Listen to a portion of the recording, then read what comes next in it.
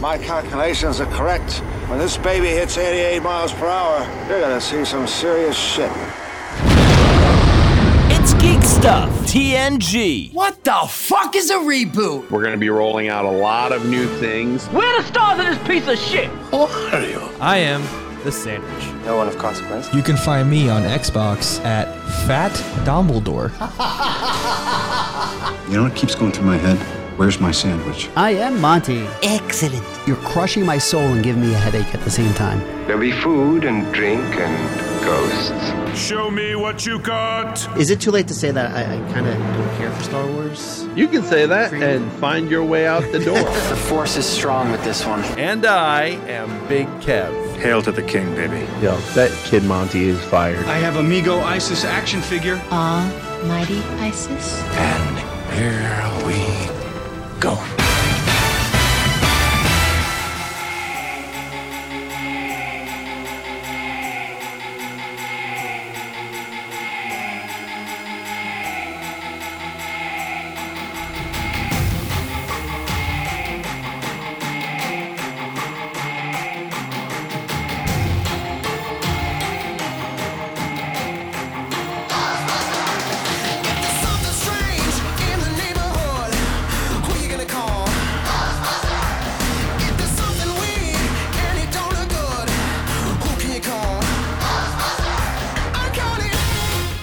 Gentlemen, how the hell are you? Welcome, everyone, to Sandwich and Friends. That's a good title, right? And right out of the gate, we have our title, I think. Episode 611, Sandwich and Friends. I dig it. It's going in the prep sheet right this very second. Guys. Following up on episode 610, the Sandwich Shop Takeover. Yeah, that was a thing. That was the thing? That's all you have to say? I mean, it's going to sound silly. Did you pull any clips from there, Nick? Nope. Nick, I didn't realize I have to tell it was going to be Mr. Monty, I have to tell you, you need to listen. I know you've listened already, but now I want you to listen with a different kind of ear. I want you to listen to the first 10 minutes of the Sandwich Shop Takeover with the ear for one-liners and drops that we can use on this program. Because there were some doozies in there. There were some doozies. There were. I'll give you that. Listening again though, he was like Ash in Army of Darkness. That's a good comparison right there. Sandwich, that's some praise right there, man. Yeah. See, I thought he was trying to insult me, but then he said a good thing. He's like, oh, he's saying nice stuff. Yeah. That's a nice change of pace. Go. Yeah, occasionally I say nice stuff. What? I will say it was very odd to not be able to do the show, but what you call, like, you know, as Dom, you mentioned before and everything, like I had a bit of a family emergency. I really appreciate you guys kept reaching out, just kind of checking in and everything. I had some fans on the Discord and some folks on the Twitters were reaching out and everything. So it was very appreciative, really nice dealing with a really shitty situation. Luckily, everything is doing, for the most part, A-okay. Yeah, just kind of leave it at that and everything like that. So super appreciative. You guys are awesome. The fans, everyone who follows the show is awesome and much appreciated. And again, if you're going to try to look at the bright side of a terrible situation, episode 610 was an absolute goldmine. So I was glad I was able to witness that amongst all the other chaos that I was dealing with. I have never had to plan for anything as intensely as sitting and talking to myself for an hour. I didn't... You know, like I said on the show, you don't appreciate how much of a producer Monty is until you have to produce and then direct and star in your own program. It's a lot. And then edit. And then this is from a guy who's never lived with a woman, Mr. Monty. Wow. That was not an insult to women. I'm just saying maybe there are experiences that some of us have had. He's a youngin'. That reflect sort of what Mr. Sandwich is saying. It was a lot. And I appreciate you guys for listening. I appreciate the kind words from you guys.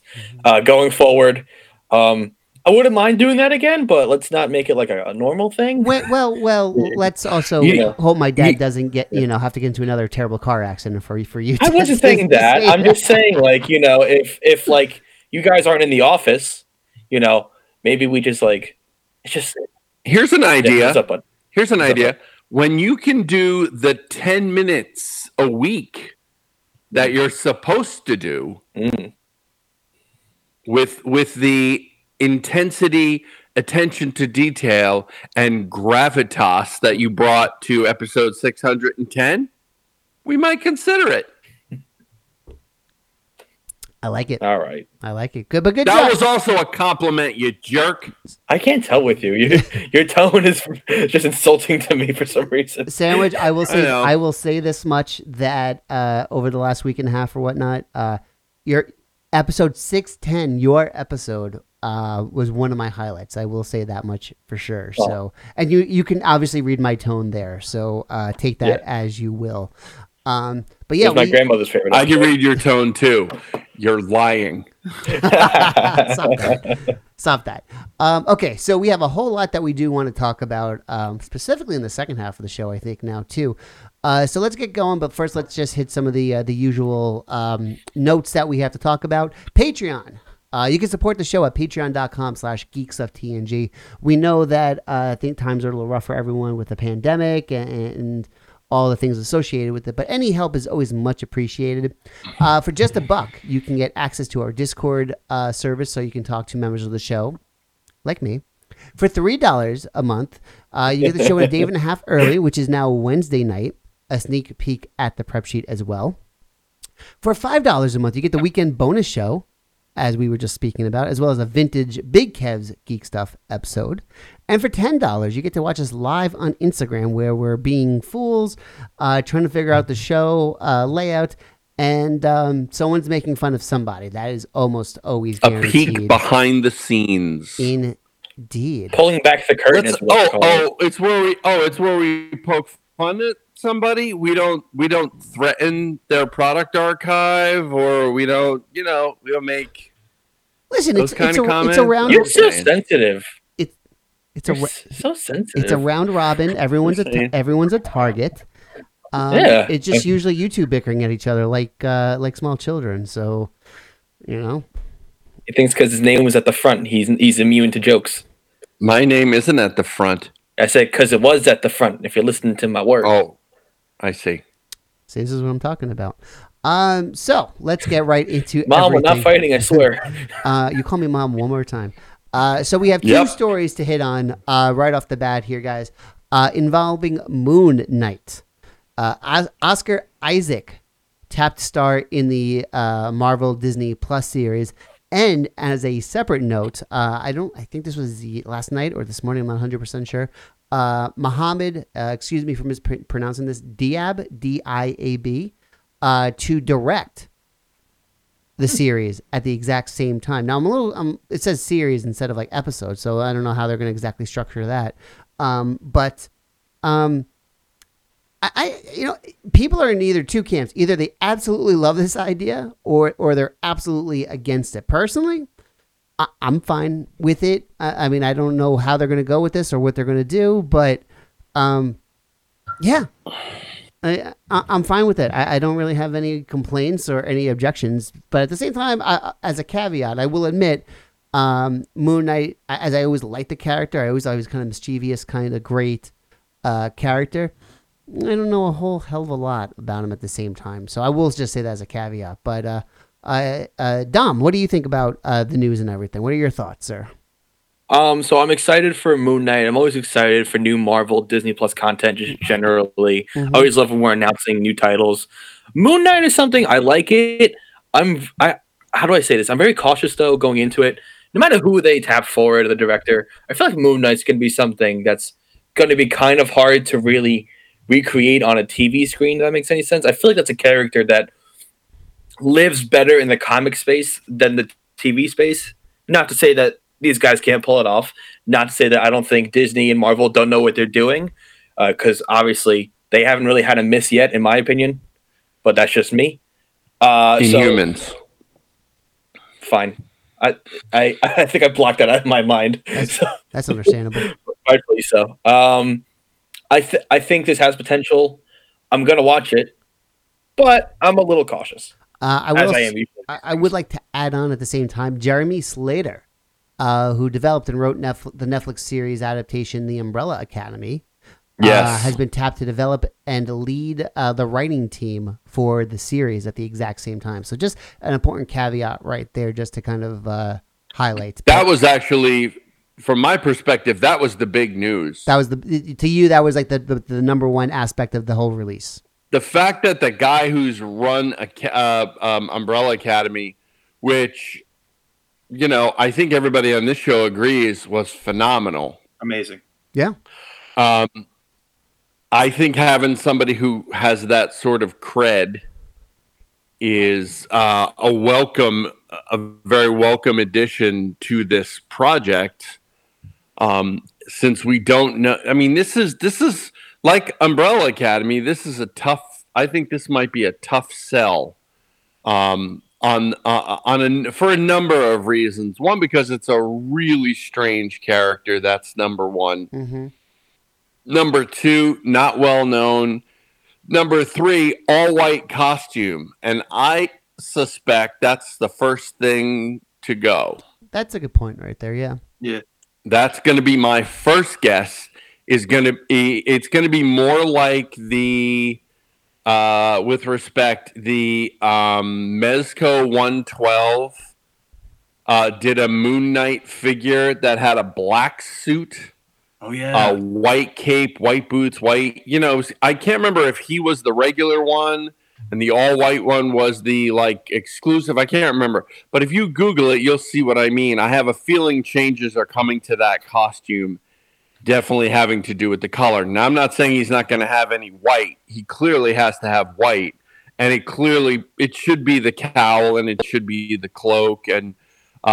You know, I think those elements are going to be certainly some sort of white. But there's a lot about this character. He has multiple personality disorder. He, you know, I don't know what aspects of this character. You know, at one point he was the living embodiment of the god Khonshu. But then another volume of Moon Knight said that was another personality manifesting itself. So, you know, there's a lot of things with Moon Knight that are really interesting. My sort of disappointment here, though, is Oscar Isaac. Now, this is not to say that I don't like Oscar Isaac. I like him fine. I don't love him in anything. You know, he's just kind of okay or he's terrible in things. For example, Star Wars, he was okay. X-Men, Age of Apocalypse, he was fucking terrible. Oh, yeah, that was him. Yeah, he was Apocalypse. You know, I mean, the guy's got geek cred. If you look at his resume, you will see a lot of geek credential stuff. For God's sake, the guy was in 3 Star Wars movies. You know, the guy was in an X-Men movie. And he's been in other things as well. He's won awards. He's regarded as a fine actor. And I'm not saying any of those things that I just said are not true. They are. Is he Moon Knight? I don't know about that. I was more keen on either somebody slightly less credential. Oh, by the way, he's in the upcoming Dune as well, and he's playing Paul Atreides' father. Okay. So there's that. I think that I was hoping for something. Well, one, I was hoping it would be Keanu Reeves, but then when I thought for sure when they said it was a TV series, that was the end of Keanu Reeves. I was pretty sure that was, if they were going to do a movie, Keanu Reeves, no doubt. If they're going to do a TV show, I think it's a harder sell for Keanu Reeves. But I was looking forward to somebody like that, somebody that can bring us that kind of, you know, I don't know what the right word is, but that sort of edge, sort of that Keanu Reeves brings to things. If you've seen John Wick, you know, you know what I'm talking, and other things, you know what I'm talking about. One thing just to add on real quick, Big Kev, before I forget, I think one reason sir. I think people should be excited regardless of maybe what they may think on the surface of these announcements is just a reminder how Disney Plus, the company's putting a lot of money into this service. While we're in the pandemic, they are, I don't want to say they're putting all their chips into one pot or anything like that, but they're going to really back up anything that they're putting out on this platform.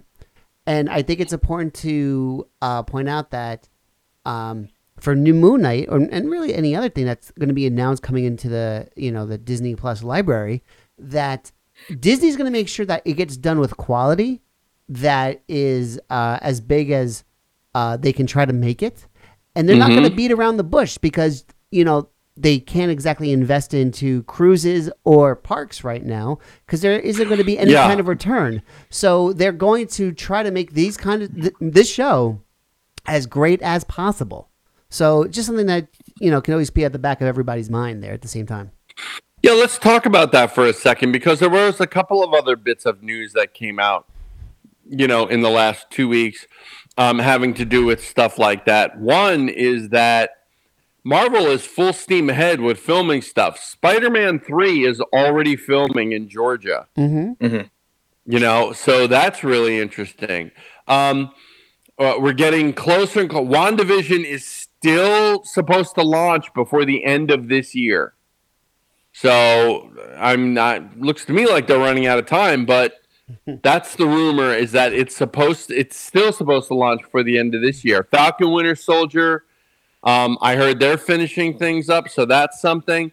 On another non-Marvel yet still Disney front and Disney Plus front for that matter, there was an interview where Ewan McGregor talked about walking out onto the set in his Obi-Wan Kenobi costume. Onto the set of The Mandalorian with his Obi-Wan costume.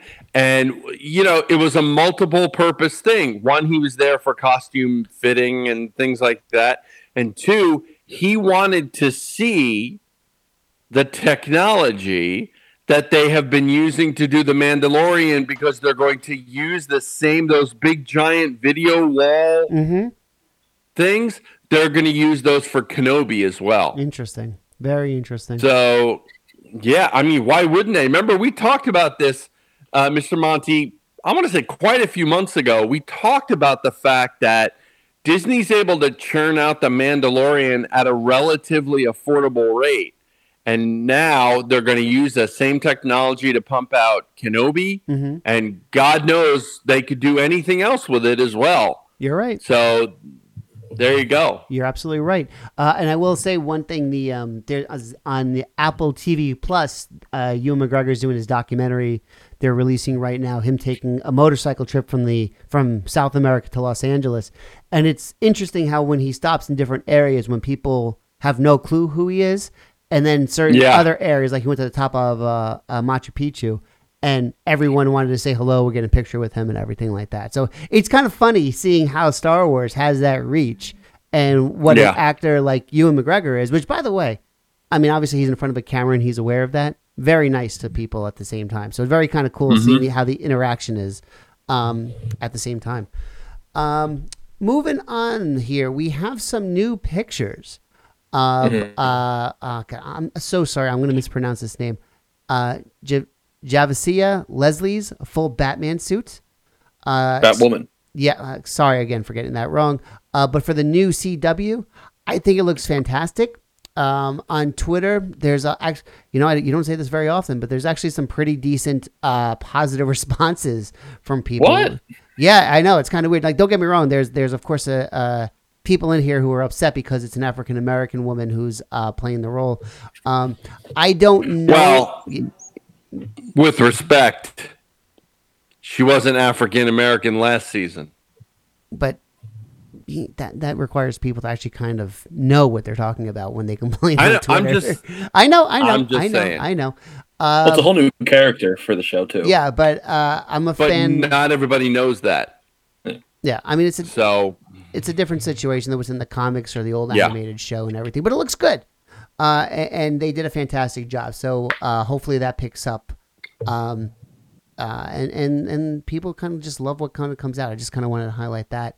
Also, I saw in a few photos, Jason Todd's Red Hood revealed for Titans season 3. This is the thing where because we were talking about this on Discord about why I haven't mentioned anything about some of these DC shows. I can't afford another service. It's just one of those things where HBO just has the short straw in this case. But I will say that when the DC service first launched, before it merged, and I don't even remember what was it called, DC Universe at the time, or yeah. The stuff I did see when I was at a friend's house, well before there was a pandemic, which was fantastic. It looked phenomenal, absolutely gangbusters. And if anything, the only problem I had was the fact that they canceled Swamp Thing, which I think was canceled before I got to finish it. So that was upsetting. But it was canceled before it finished its run. That's what it was. It was canceled. No, even better. It was canceled before it first aired. Was that what it was? Yes, okay. Like a week or two before. It was canceled before it aired, and then they cut the season. They cut the season short, and then they canceled it. And now it's on like CW or somewhere else. One of those services. And they're airing the rest of the season. All of them are going to HBO Max. That's where it is. Yeah, all of them. I got really excited the other day because watch your microphone, Kev. You're overmodulating a little bit.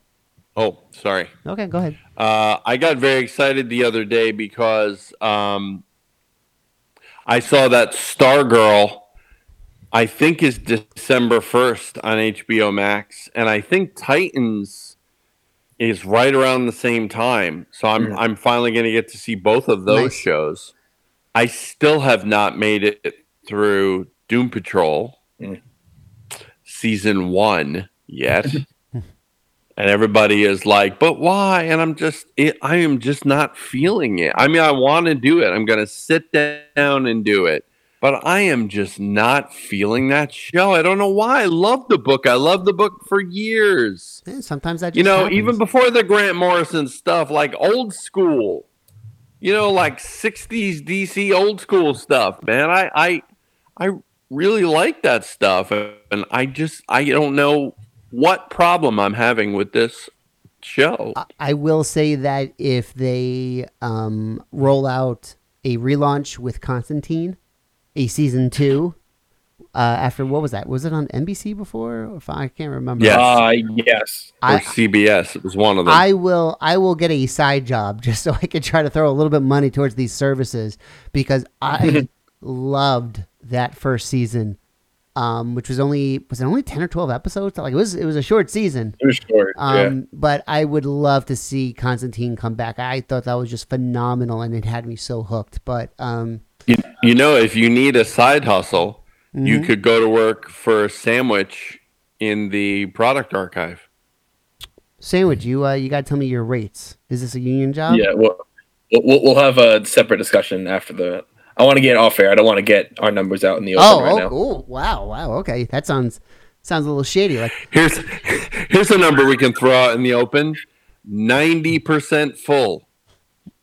Yeah, at least. There you go. Could throw that out in the open. But before we stray too far from the DC Universe stuff, I want to say it's really a shame that DC Universe itself had problems supporting itself, because I really do think it had a lot of good shows.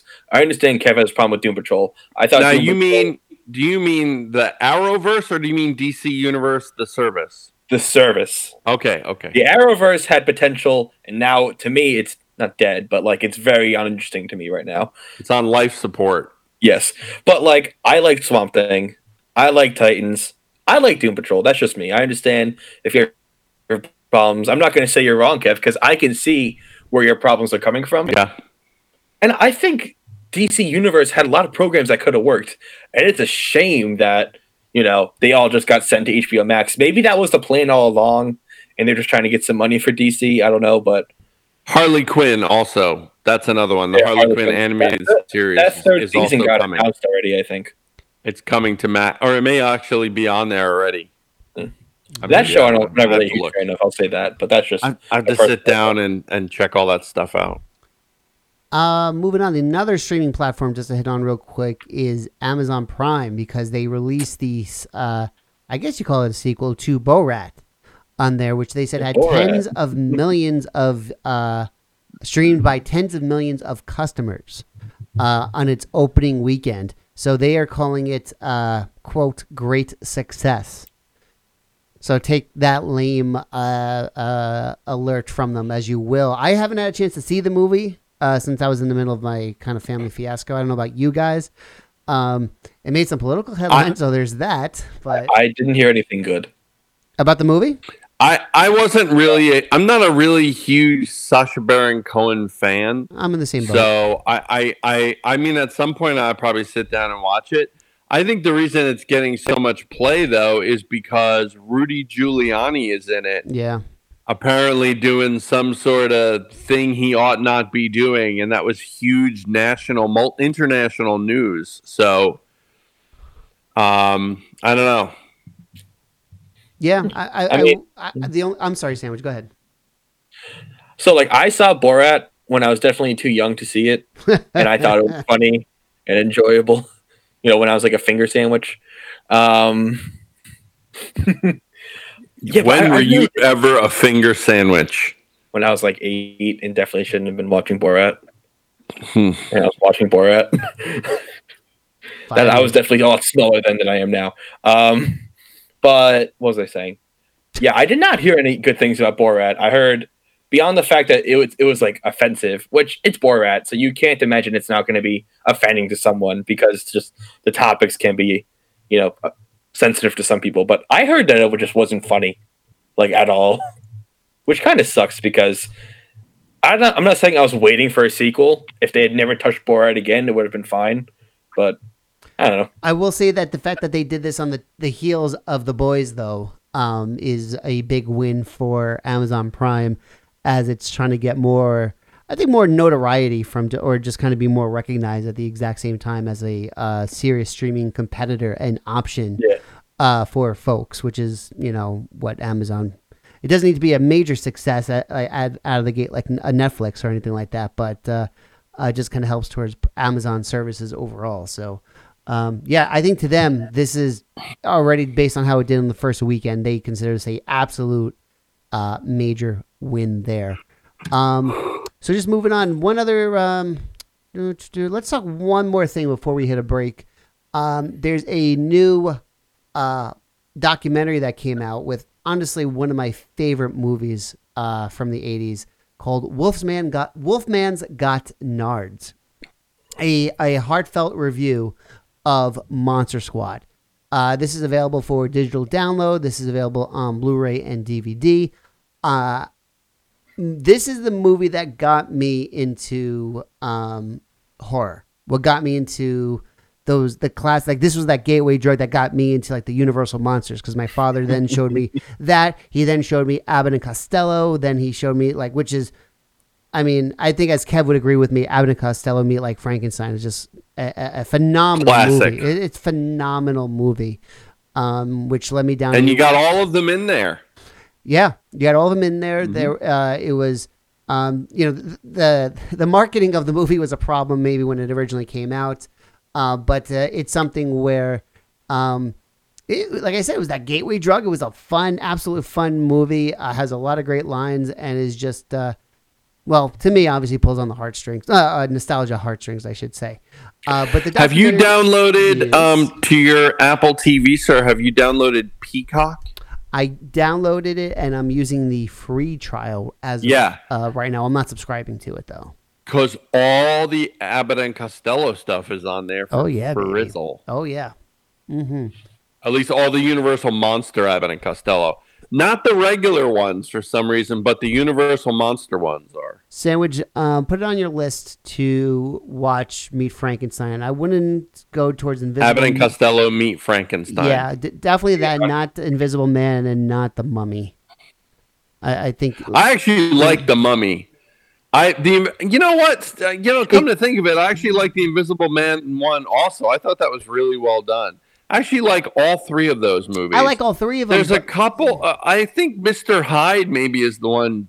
Abbott and Costello Meet Dr. Jekyll. Mr. Hyde, I think, is the one that I don't like. I don't really remember it too well, so I think I'm in the same boat there. Invisible Man is the boxing one, and the Mummy is just the Mummy, but I thought it was actually I thought the Mummy was really well done. I can't remember who played it. I like the Mummy. The more Mummy, than, that is. I think it was Invisible Man. Yeah, it's a non-traditional Invisible Man story. So yeah, which is I'm okay with it. So I hear Sandwich writing it down. Totally. So that's fantastic. So Wolfman's Got Nards. Check it out. I'm going to be buying the Blu-ray to have it in my collection. Where do you like to download stuff, sir? Apple? No, Prime? I mean, is it playing on a service or has this come out physically? Both, sir. Well, excuse me. When I'm saying service, I mean like Apple streaming service or Amazon Prime streaming service. Like you can buy it digitally. Got it. That way. Excuse me. Yes, so you can purchase it. Yes. My apologies. It's not streaming anywhere as part of a service that you're already maybe paying one for. day because Okay. this is, like I said, something I want in my collection for sure. But Big Kev, we have a lot of stuff to talk about in the second half, so why don't you toss us to break, sir? With that, we will take our first and only break on this episode of Geek Stuff TNG, episode 611. What do we call this? Sandwich something? And Friends. Sandwich and Friends. Right, totally forgot. After these messages, we'll be right back. Hey Geek Stuff listeners, it's West Coast Scott here. Did you know I do a podcast with my lovely wife? Say hi, Brittany. Hi.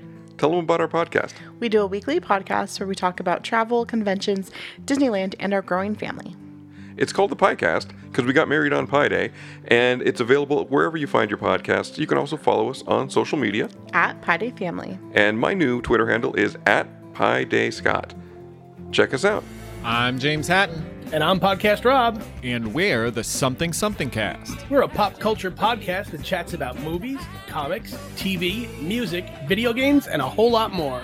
Check us out at our home at somethingcast.com and also on iTunes, Stitcher, Google Podcasts, and other fine podcatchers as well. Proud members of Hashtag Podern Family and ACPN, the Art, Comedy, and Pop Culture Podcast Network.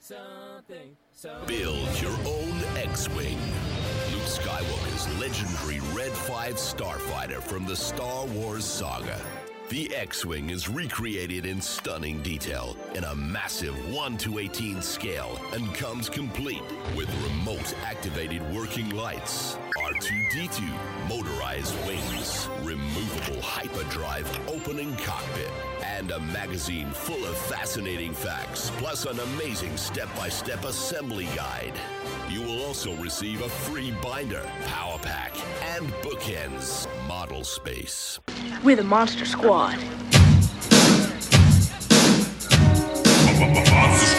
Hey, this is Fred Decker, director of the Monster Squad. This is Duncan Regehr, Dracula from Monster Squad. This is Tom Noonan, who plays Frankenstein in Monster Squad. This is Tom Woodruff, Gillman from Monster Squad. Hey, this is Andre Gower, Sean Crenshaw from the Monster Squad. This is Ashley Bank, Phoebe from Monster Squad. This is Ryan Lambert, I'm Rudy from the Monster Squad, and you are listening to Big Kev's Geek Stuff. Wolfman's got nards! From the mouth of babes comes dynamite. The Monster Squad's gonna groove tonight. First came Dracula, now the Wolfman too. The Mummy and the Gilman swimming in the... Live from Studio M, the Sandwich Shop, and Big Kev Huna Studios, it's Geek Stuff TNG. During our commercial break, you heard from our amazing sponsor, BuildXWing.com. This model is in 1/18th scale, making it the only fully scaled, fully detailed X-Wing ever made for use with their 3 3/4 Star Wars action figures. This X-Wing features many amazing details, like the Proton Torpedo Bay, working engine lights, and a light up R2-D2. You can add your own boops, bobs, and beeps. The S-foils open into attack position, the laser cannons simulate firing, and the engine lights power up, all by remote control. We recommend you take them up on their premium offer. You get 1/18th scale hanger accessories to create a detailed display of your X-Wing, including crates, tanks, personnel transporter, landing lamps, fuel pump, ladder, as well as several static figures, including ground crew members and even Luke Skywalker himself. When you sign up for your subscription each month, in addition to your parts of the model, you'll get 4 full-color magazines, featuring instructions for the parts you've received, fascinating articles about the original models used in the movies, and more. You can collect these great source materials in a free binder, which you'll receive as part of your subscription. As a fan of collectibles, you may have seen models like this online or at shows or conventions. And I don't need to tell you, the price tag can be quite high. The genius of this system is that you're paying a little each month, as well as having fun putting it together yourself. You can check out more info over at buildxwing.com or reach them by phone at 877-544-6779. Check them out today. Damn good job. That was there, nice Sandwich. job. Damn good job right there, I gotta say. All right, so I have some things that I would like to. Actually, all of us have something that we just want to hit on really quickly. First off, just to highlight, I saw the Ninja Turtle Eastman and Laird figures that were coming out from, what do we say these were? Hasbro? No, Playmates. No, they're Playmates. Playmates. Excuse me, I'm getting mixed up with the Ghostbuster toys I want to talk about next. And I got to say, and Kev said when we kind of just talked about this before the show started, the exact word I was looking for was they looked so much better in person than they did from the pictures. The box has the old black and white, kind of like the old Eastman and Laird panels from way back when. The turtles have the red bandanas like they did in the original comic books as well. I think the sculpts are new also. I think this is not the first time that Playmates has done this. Playmates has done a set of at least original colored turtles in the past. Well, the Splinter and Shredder look like the original, the old 80s Playmates figures from way back when. The coloring is different and some other aspects, but they're kind of going for that look. I think there's a little bit of scaling differences on the turtles themselves.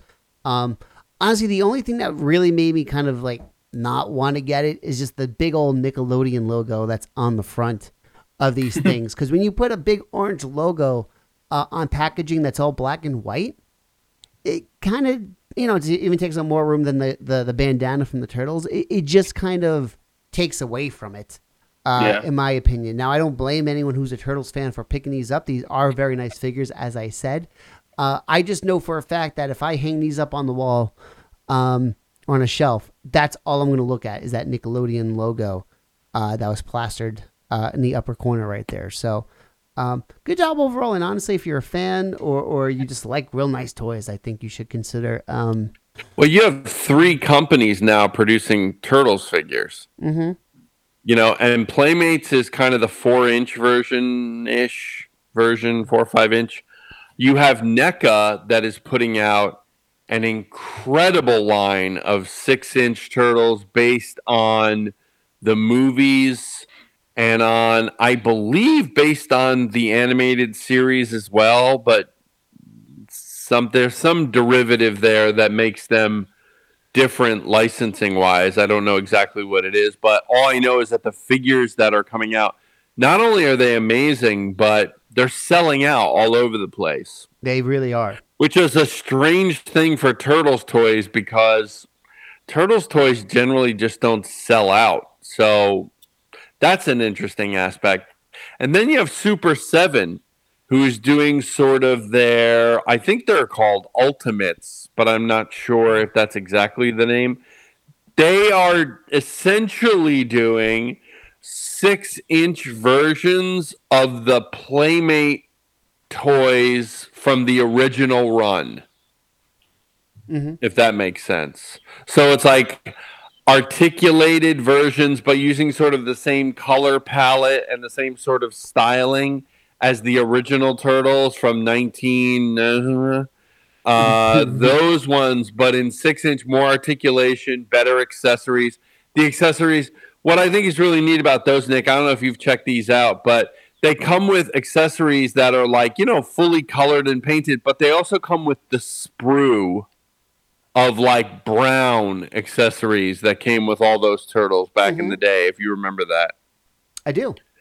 From the original Playmates run. So, yeah, turtle stuff going on for you to check out. It's not a terrible time to be a Turtles fan, For you sure. know, I have to say. And also from Toy-wise. from Hasbro, I saw the Ghostbusters Plasma Series toys that were on display. So you had the 4 guys, you had Dana Barrett, and you had not Dana Barrett. She was the gatekeeper. Yes. Yeah, I froze for a second because you say Keymaster way more often. And you have Gozer, who's available as well. I did not get a chance to see the Ecto. They look real nice. I like the way that the packaging is a nice tight packaging. It has plenty of nice designs on the sculpts and everything. I think it looks a little bit nicer than the pictures that I'm looking at right now. I was in a Target. I'm on the Target website right now, just kind of looking at them. And also just to highlight that Sideshow also posted some teaser pics of the statues that they're going to be coming out with the Ghostbusters as well. At least it was the 4 guys. I was tempted. I'm tempted, but I'm not going to pick up these toys. I got burned when they had the whole Maddie collectible thing from, God, I don't remember how many years ago that was. But that was a situation where like they released them in a limited run. They made it look like a nice kind of short run of toys, and then they just flooded the market and made the things damn near I don't want to say worthless, but I mean the prices of them just plummeted after the fact. So I still feel kind of burned by that. I'm like, no, I much rather I don't know about you, Kev, but I'm much more in the boat of yes, these are very nice toys that we're mentioning.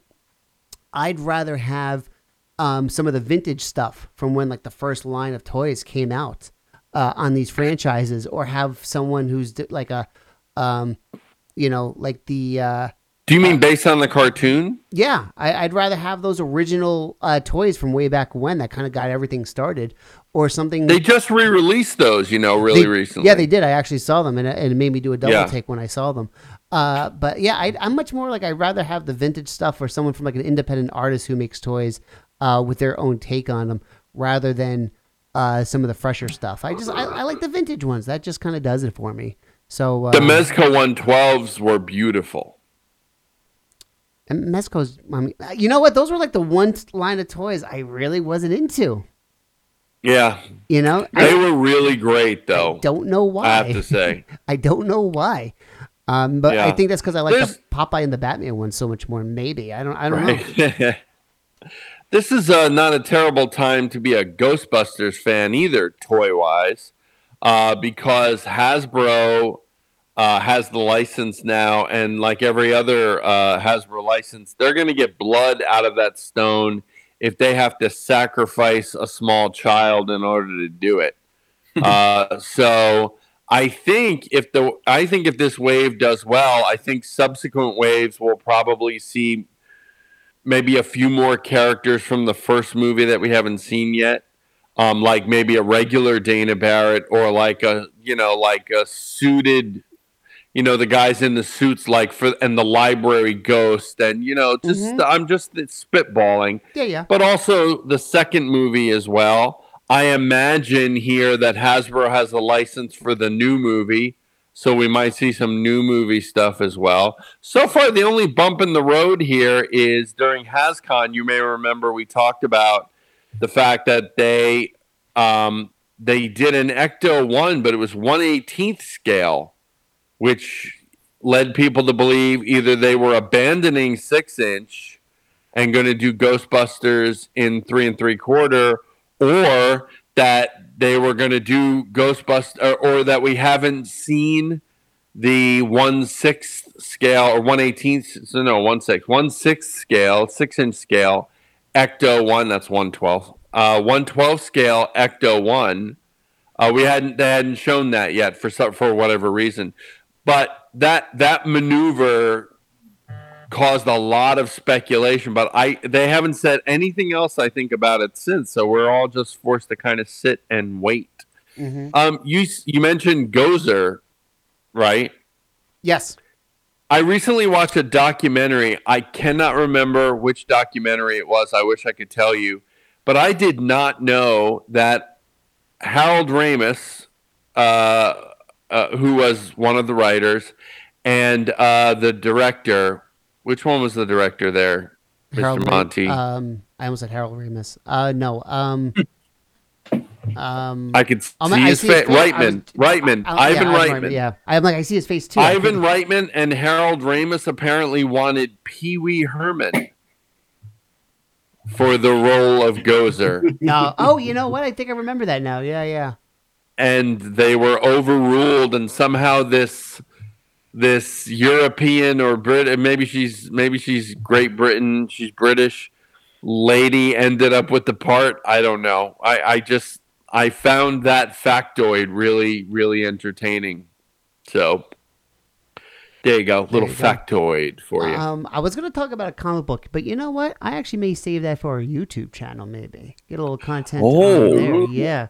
I talked about a comic book on my own YouTube channel, and I kind of want to do a deeper dive, but I can just save that for like a little live chat or something like that there. So, nice. You know what? I'm gonna tag out right now. Big Kev, what do you got? I'm just gonna update people. So the 1/18th scale Razor Crest, which is currently the HasLab project. Now, if you go look at our Facebook page, if you scroll through some of the posts there, you'll find a post that I wrote about HasLab, because I did a lot of thinking and a lot of investigating on HasLab, and I've laid my conclusions out in that sort of missive, if you will, that investigative report that I posted on Facebook. So I want you to check that out. But as the project goes, they're just shy of 13,000 backers. At 13,000, they did release a fourth, I think it's the fourth or third. They released a third unlock item, which will be the 4 people in Carbonite that are pictured inside the Razor Crest in the first episode. Now, why this is stupid is because they made such a big deal at the launch of the Razor Crest of showing that there was spaces and like latches for 4 blocks of Carbonite. So there was no way they weren't doing this. Just like they showed the escape pod, which we haven't seen in action yet, could be a season 2 thing. Where that was also fully modeled and rendered, and it's a removable piece. They showed all of that as well, and then of course it was the first unlock or the second unlock, I can't remember. And of course the other unlock was the Mandalorian with the child vintage collection carded figure, but that one will have a cloth cape, something everybody has been asking for, but will only be available if you get the Razor Crest, apparently. And now, as they approach 13,000 backers, and they still got, I feel like they got 2 weeks left.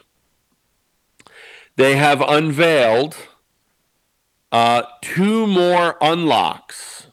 Unlock 4, Unlock 5. They have not said what they are, but they are now listed on the HasLab site for the Razor Crest. So, I think with the, I would say, vast amount of people calling Bravo Sierra, calling shenanigans on Hasbro for their, their unlocked content being shit. Everybody on the planet, Helen Keller could see that they had planned those items from the beginning and that there was no way they were going to release it. Why have it's literally like there's extra hooks and latches and things that cost money to model and produce. Why have those on the interior of that ship if you're not going to put the fucking Carbonite blocks out? Right? Ridiculous. There's no way they're not producing and including a 3 3/4 vintage series Mandalorian figure in with this ship and the child. There's no way that was not happening either. And then lastly, whatever this escape pod business is, it was clearly modeled in there from the beginning, and they were like, well, we can use it as an unlock, and we'll tell them if they didn't unlock it, we would just, like sculpt over it so you would never know it was there. I have to say, I'm going to ask again, go read that HasLab thing that I wrote up, because I've learned a few things and I've seen a few things and I have drawn conclusions about HasLab, the direction HasLab is going, which is opposite of the direction of its intention when they created it. So that's my report. And there you go. I'm Big Kev, and whatever. that was great how you just gave up amidst that. I'm Big Kev, reporting live from Hawaii on Geek Stuff TNG. Big Kev Huna Studios. And we're saving the best for last. Who? There's another person? There's only one other person. What do you got for a sandwich? All right, so. And with that, we will bring this episode come on. Stuff. No. Dom. So, what I have in front of me right now, the official D&D cookbook, A Hero's Feast. It was released October 27th of 2020. Beautiful book. Right off the bat, I want to say it's a beautiful, beautiful book. A lot of pictures in it, like showing off the food. Hold on. I'm getting ahead of myself. Let me pull it back a little bit. So, like I said, this is an officially licensed D&D cookbook from Wizard of the Coast. I will say this, though. It was printed by a different company, 10 Speed Press. So, it's a little shorter than your average D&D book. I have a D&D book for scale. So it's a little bit shorter. Very nice. Yeah, but aren't cookbooks are usually more square like that at the same time? Yeah. So I was maybe just because it's a D&D book. It's a cookbook, but it's with D&D. So for some reason, I expected it to be like book size. Yeah, that makes sense. No, that makes sense. Give us some examples. What's going on in that book? Mm-hmm. So, what we got in this book? First of all, for a cookbook, there was a lot of like D&D fluff and flavor text that I am just in love with. Like, it talks about cuisines of the Forgotten Realms, what it tastes like, foods like there.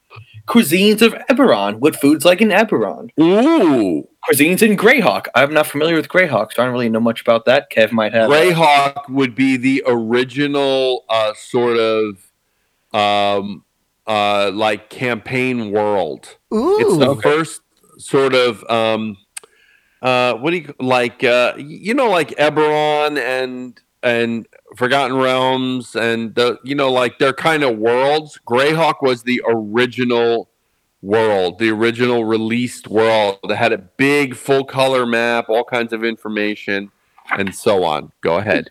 It's also, just finishing out, it's also got Dragonlance. Are you familiar with Dragonlance? That's another. That's another realm, if you will. And what was big about Dragonlance is that there was a lot of really popular novels that were supportive of Dragonlance. I don't remember which came first, though. I don't remember if Dragonlance novels came first and they were so popular that they then generated game content, or if the game content was so popular that it generated novels. One of those two things happened. All right. So first, before I even get into the other content in this book, I just want to say there are some beautiful, beautiful pictures in this book. Like, as a guy who likes kind of that artsy kind of stuff, just the pictures in here just look amazing. Like, professionally, obviously, this is done very professionally because it's Wizard of the Coast. But I'm saying these are just I want to eat all the food in this book, just in the way they portrayed all this stuff. It's fantastic. So, you have human cuisine, elven cuisine. Okay, so can you give us a couple of examples of each? Like, what are they calling human cuisine? So, some human cuisine. So we got, where is it? So Traveler's Stew. I don't know if you guys can see that. This is some Traveler's Stew. This is considered human cuisine. Nice. Looks fantastic. It looks very D&D-ish. Iron rations. So just literally just some rations. Oh, it looks like something stored together. Nice to have those visual elements, especially if you're a player. This looks very much like something in like a medieval, I guess is the proper term, maybe, or like a fantasy kind of realm. Yeah, right. It looks very much like it. I'm gonna butcher this one. I already know. Sword Coast Seafood, Bouillabaisse. Yeah, that's awesome. So then I'm gonna skip ahead, if you don't mind, folks, to some Elven cuisine because I'm dying to know. Elves like to eat too. Fun fact: they're color coded. So the elves are green. Oh, they're color coded. That's cool. Yes. So this is the first one. It's called Quithpa. I don't know if you guys can see that. Quithpa. Oh, okay. We got what else? Elven bread. I knew that would be in there. Yeah. Dom, do they on a non D&D as much note, but do they break it up for people so that they have like meat, fish, chicken, vegan? Like, do they kind of like cover the gambit that way to make sure that you can get a, depending on what the customer is, so there's definitely a lot of different options here, and like meals. It says this meal serves 4 to 6. The ingredients needed, how you're making it. Also, fun fact, each recipe has flavor text talking about the recipe and the lore, which is fantastic. It's the best fluff ever. I have flavor text for my meal. This just like looks like a lot of fun. It is. And it really, really is. Usually if you get someone like, a geek gift, like an apron or spatula, something like that, usually it's like a niche thing that kind of is nice to have around and then disappears. This is just something for, a nice thing that is useful, apparently. Obviously, the pictures look gorgeous. And maybe it's just kind of nice to have out on your somewhere in your kitchen on display that's a useful tool, because since it is a book, after all. True. Dude, they don't need this, but there are D&D menus. This is what the Elven menu looks like. This is just a phenomenal book. It breaks down like even so this is like the dwarven section. It says dwarves are known for their what does it say? Like it's hearty and a hard meal, because they're working in the mountains, corned beef and cabbage. Like it makes sense what they're making. Bangers and mash is a dwarven dish. Bangers and mash. That looks like a lot of fun. This is fantastic. We didn't need a D&D cookbook, but I'm so happy we have a D&D cookbook. How many pages? It's got to be a little past 200 about. Okay. Yeah. Is it? It looks so thick. It's thick. It's thick for sure. Well, there's a lot of fluff and flavor text where it's like explaining, like I said, like how dwarves eat, how they make their food. What is the MSRP, sir? This runs $35 straight. Oh, nice. Yeah. So it wasn't bad. One of the things I like most is at the end, it says like afterwards, playing with your food, and it's talking about maybe you incorporate this into your campaigns. Where it's like, guys, we're gonna make some elven bread because maybe we're gonna be in an elven forest today, or we're going through the dwarven mine. You're gonna make elven bread. Well, do you have this ingredient? Do you have that ingredient? Yeah, actually, I'm the kind of DM who would absolutely 100% use that book against my characters. Well, I was saying in real life. 100%. I was saying in real life, where you just like actually make elven bread for your players. Yeah, that would be a hell of a lot of fun. Oh yeah, this is something. I hope we can do more of this. Like, look at this is the halfling. This is the opening to the halfling cuisine. You got a halfling sitting in a beautiful valley, looking over the fucking land. It looks so gorgeous. They put so much into this book, and like I said before, we didn't ask for a D&D cookbook, but this is one of my favorite books I own. Just period. I was going to say, Dom, like you've talked about a good chunk of D&D products since this iteration of the show, but the tone and general excitement in your voice, is just way over the top. Like I can tell you really love it. That's because honestly, I want it now.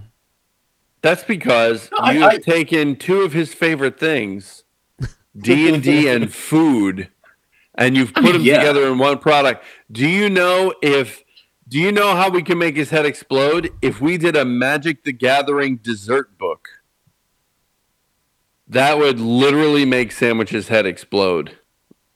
Did we lose him? No, he's there. Oh, he's there. They got uncommon cuisine. So, like, even beyond, like, the humans and the elves and the stuff, you got, like, just other little, races and their foods. Like, there's orc bacon. You want orc bacon? We have orc bacon. Drow cuisine? There is drow cuisine in here. I got to find it. It's somewhere in here. Out. But everything looks fantastic. Deep Gnome. There's some Deep Gnome stuff. So this stuff is... Listen. I hope we get more stuff like this. I hope that we continue to get these kind of, like, ancillary, extra, like, kind of books that just really flesh out D&D. I don't think every player needs to get a D&D cookbook. But if you're a D&D fan, you're playing or you're getting into it, this might be an investment. If not just for, like, maybe you're not a chef, it's just fun. It's just fun to look at. Heroes Feast 2 Unearthed Recipes. There you go. That'd be fantastic. There you go. I think I do think, boys, though, we need to kind of wrap it up because the internet connection's getting worse. Xanathar's Guide to Dessert. There you go. There you go. See? So I'm going to wrap up this. You got drinks in here. I'm going to wrap up this episode of the show. We definitely have everything on that book. So catch us each and every week over at geekstufftng.com. You can check us out, Geek Stuff TNG, over on the Instagram, the Facebook, and the Twitters. You can find me online as Monty's Mayhem, MONTESMAYHEM.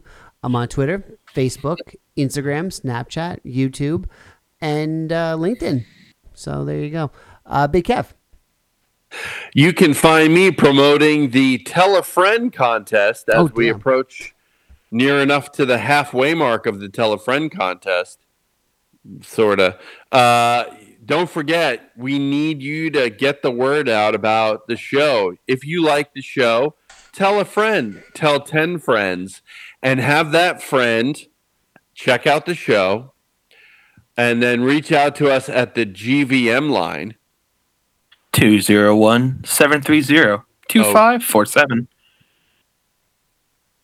Oh, your sound is so delayed there. It looked like you. No, you're just really delayed. It's very strange. Yeah. Or you can drop us an email. geekstufftng@gmail.com. And have the person you turn the show on email us and say, tell us what they thought of the show on either the email or the GVM line. Tell us who turned them on to the show, and both people will win fabulous prizes out of the Mr. Monty Product Archive and the Sandwich Shop Hat Collection. No, really legitimate prizes, I swear to God. So, once again, tell a friend, tell 10 friends, tell them to check out the show, tell them to reach out to us at the GVM line. 201-730-2547. And our email, geekstufftng@gmail.com. And tell us what they thought of the show. Tell us who turned them on to it. And yeah, fabulous prizes for both people. So we're going to continue that. We're probably going to continue that through the month of November, or as I call it, when the Second Civil War started. What? It's entirely possible. Don't shake your head. Okay, so other than that, you can find me over on Xbox, where I have discovered a new game, Mr. Monty, Mr. Sandwich, a new game. Have you heard, Mr. Sandwich, have you heard of this game called Fortnite? Yeah, I'm Fortnite familiar is with what it. it's called. Have you heard of my buddy's Fortnite? 8-year-old is all about it. It's fun. It's really arcadey and fun. I really kind of like it. So I've been playing a little Fortnite, and also Red Dead Redemption, and a little bit of GTA 5. You can find me over there as Big Kev GS. Everywhere else, I am BK Geek Stuff. There you go. Sandwich. We lose him? You can spot Xbox One and Instagram. There you go. I've lost myself. At Fat Dumbledore, FATDOMBLEDORE. Beautiful, sir. Beautiful. And on that note, Big Kev. On that note, Mr. Monty, Mr. Sandwich, we will bring this episode of Geek Stuff TNG, episode 611. Sandwich something. Damn it. Sandwich and Friends. Oh, right. I forgot. God damn. It's a brilliant title. I can't believe I'm forgetting it. I'll roll it back a little then. Mr. Sandwich, Mr. Monty, we will bring this episode of Geek Stuff TNG, episode 611, Sandwich and Friends, to a close the way we end some episodes by saying, Good night, OG. Wherever you are. And on that note, we cue the music.